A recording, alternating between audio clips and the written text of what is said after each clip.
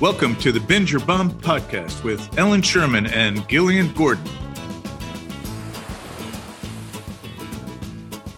Here we are on the beach. Woo!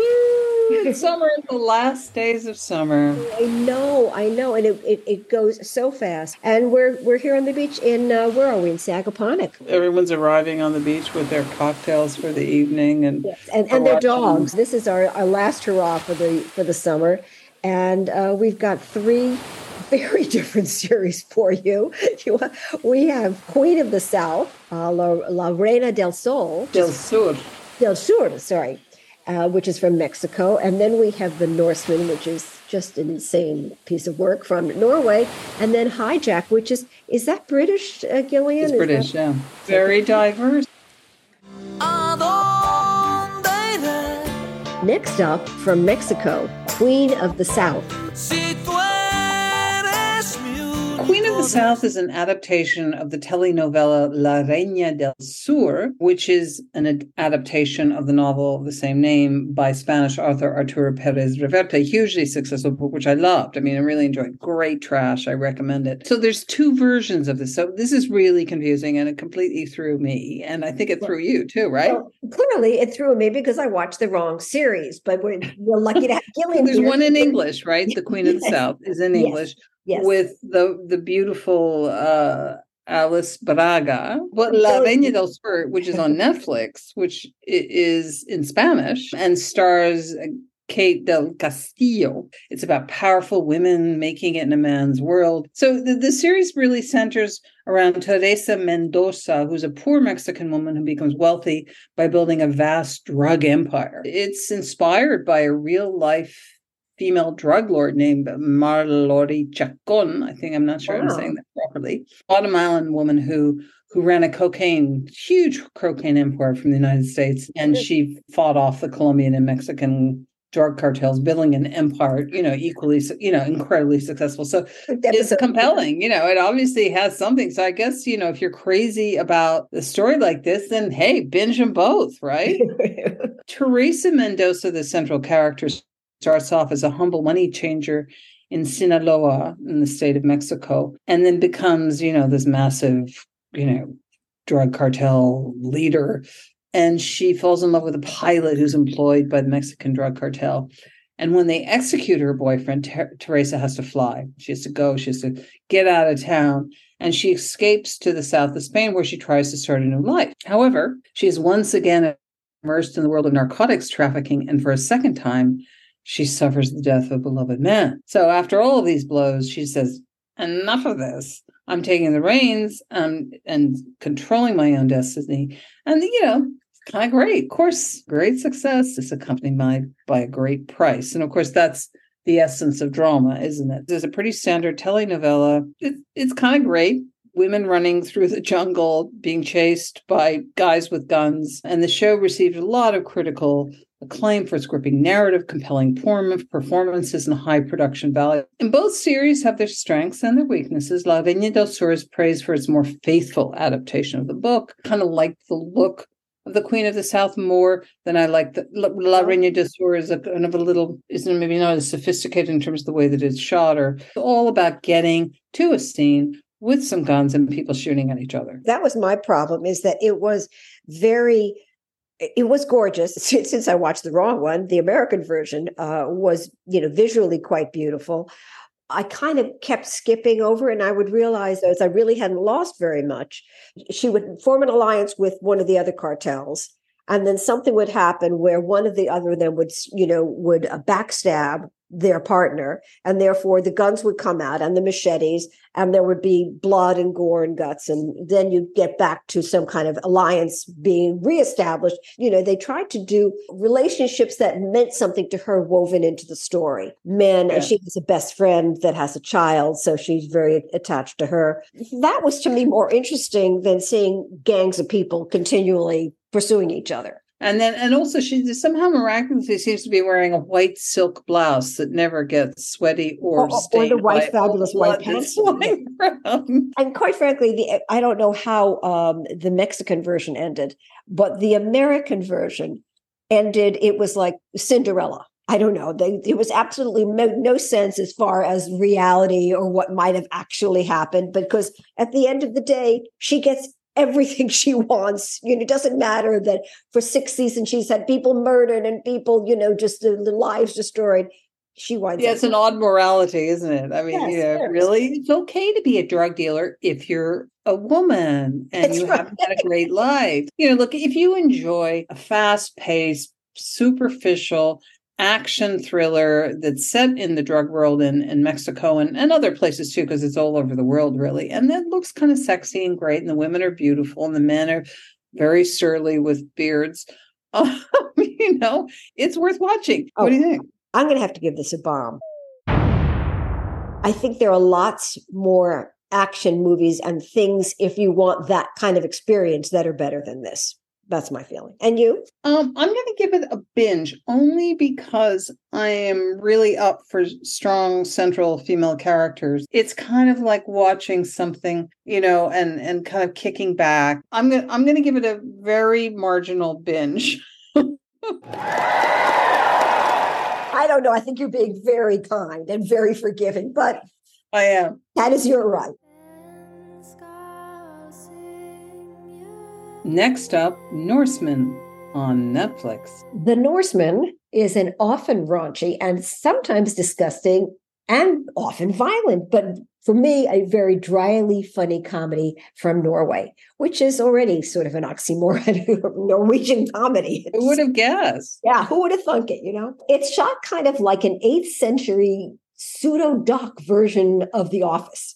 So it's about the everyday life of a clan of, as I said, 8th century Vikings who live in the time-appropriate, smelly, ramshackle village of Norheim, where their lives revolve around sending out raiding parties to cheerful.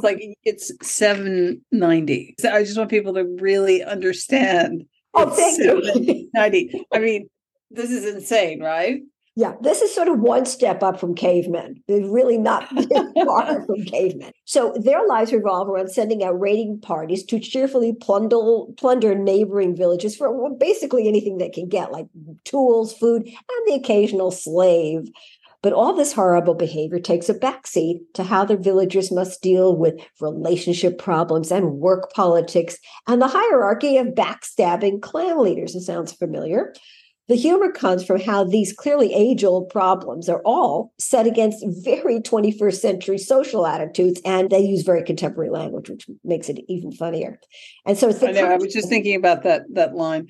That's not really me, confides Olaf to one of his warriors, exactly. The fear-based leadership type. It's ridiculous on that level, but very funny. So these scruffy, grimy pillagers also have to. I love the fact that they have to deal with sort of being woke. And I remember there was, again, especially when it comes to properly treating slaves. So the villagers are very happy to relegate, these often grumpy slaves to sleeping with the pigs, but then they have to deal with these same slaves who decide to form a union to air their grievances. I mean, I just, that concept alone got me. Now, Olaf, the chieftain, is appropriately intimidating, but his problems stem from the fact that he is, again, a guy living in 790 who has to deal with 21st century sensibilities like feeling. And all this violence, by the way, there's a lot. Lots of violence and lots of pooping and raping. And the violence is kind of treated with a very Monty Python-esque. And I was thinking that, absolutely. It really owes a lot to Monty Python, doesn't it? Yes, I mean, especially I remember limbs were lopped off. It's just horrible, but it's, funny. It's a bunch of really talented Norwegians who obviously have a very English comic sensibility. Where they have a scene where the Vikings descend on an English village because they haven't really gone, as they call it, go west. And so they descend on these ultra saintly English villagers that are dressed in white gowns and sporting like floral headdresses, and they're waxing poetic about helping orphans. And in the next cut, you are not entirely happy to see that there's a meadow strewn with their bodies, and the Vikings are standing there and having lunch. It basically revolves around not only the chieftain, but Orm, his brother, who is the inheritor to the leadership. And he's despised by most of the village because, in contrast to them, He's well-groomed and tidy. He likes to stay home and crochet or make wildflower potpourri. So yeah, the chieftain's brother is a somewhat not-so-closeted gay Viking. And he has the sensibilities, again, of a 21st century man. And in this case, he's somebody that has rather sophisticated taste. So when a captured Roman actor is brought to the village, this arrogant slave convinces Orm to create an artsy-fartsy art installation. And the fact that this art installation that Orm commissions uses the villagers' swords and leaves the village with culture, but defenseless against a horde of neighboring attackers is just kind of part of the fun. It's really silly. I think it actually funny. It did take me a while to kind of get my head into it. I went, oh God, really? Yeah. But then you realize it's, okay, maybe disgusting, gory, and it's stinky and bloody, and it's kind of entertaining. I did fall in love with these characters. And what was interesting is that for Norwegian production, I have to tell all of you out there who have troubles with subtitles, they are speaking English, and they speak English in the most delightful, Norwegian. Well, they did it in Norwegian and they did it in English. So I found over the seasons it developed, and they did, I don't know if you got to the part where they introduced this crazy pants, insane rival chieftain. He's just perfection. I did see him. He's quite evil, isn't he? He's hysterical. Like Gillian was saying, there's a lot of violence, but it's, if you can say silly violence, it's kind of silly violence. And it's a little, maybe too much of it. I could maybe have stood for a little less people chopping off arms. But all in all, it feels like it was written by a sort of 11-year-old boy. Well, but a very clever 11-year-old boy. I think really, when they did the art installation in 790 Norway, and this guy is trying to create an art, they had me there. So I totally love this series. Clearly, for me, it's a binge. It's a bomb for me because I couldn't bear it. Next is Hijack on Apple TV. Hijack is an enthralling airplane hijack thriller which deploys its real-time format. It's a 7-part British TV series featuring Idris Elba. I can say that name over and over again because I love the sound of it, but also I love him. The series revolves around a high-stakes hijacking plot where Elba's character is forced to navigate and eventually defeat the criminals.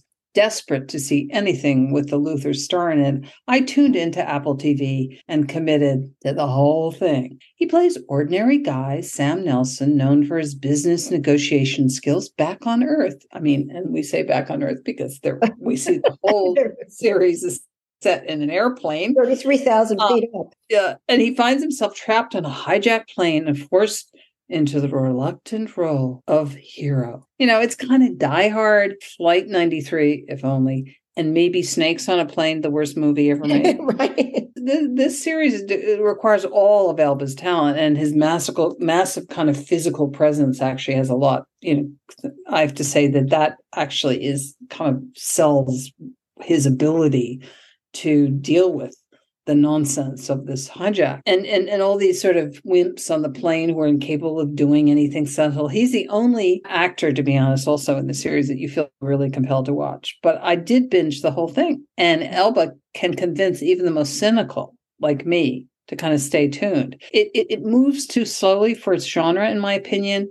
It takes such a massive suspension of disbelief to buy that plot, Well, I think the problem in that case is that it moves too slowly because you're constantly cutting away to a whole other situation on the ground of how, English air traffic control is dealing with this, and all sorts of relationships that you're really not that interested in. I'm not interested. Yeah, the cop and his ex-wife. I'm certainly not interested in his son.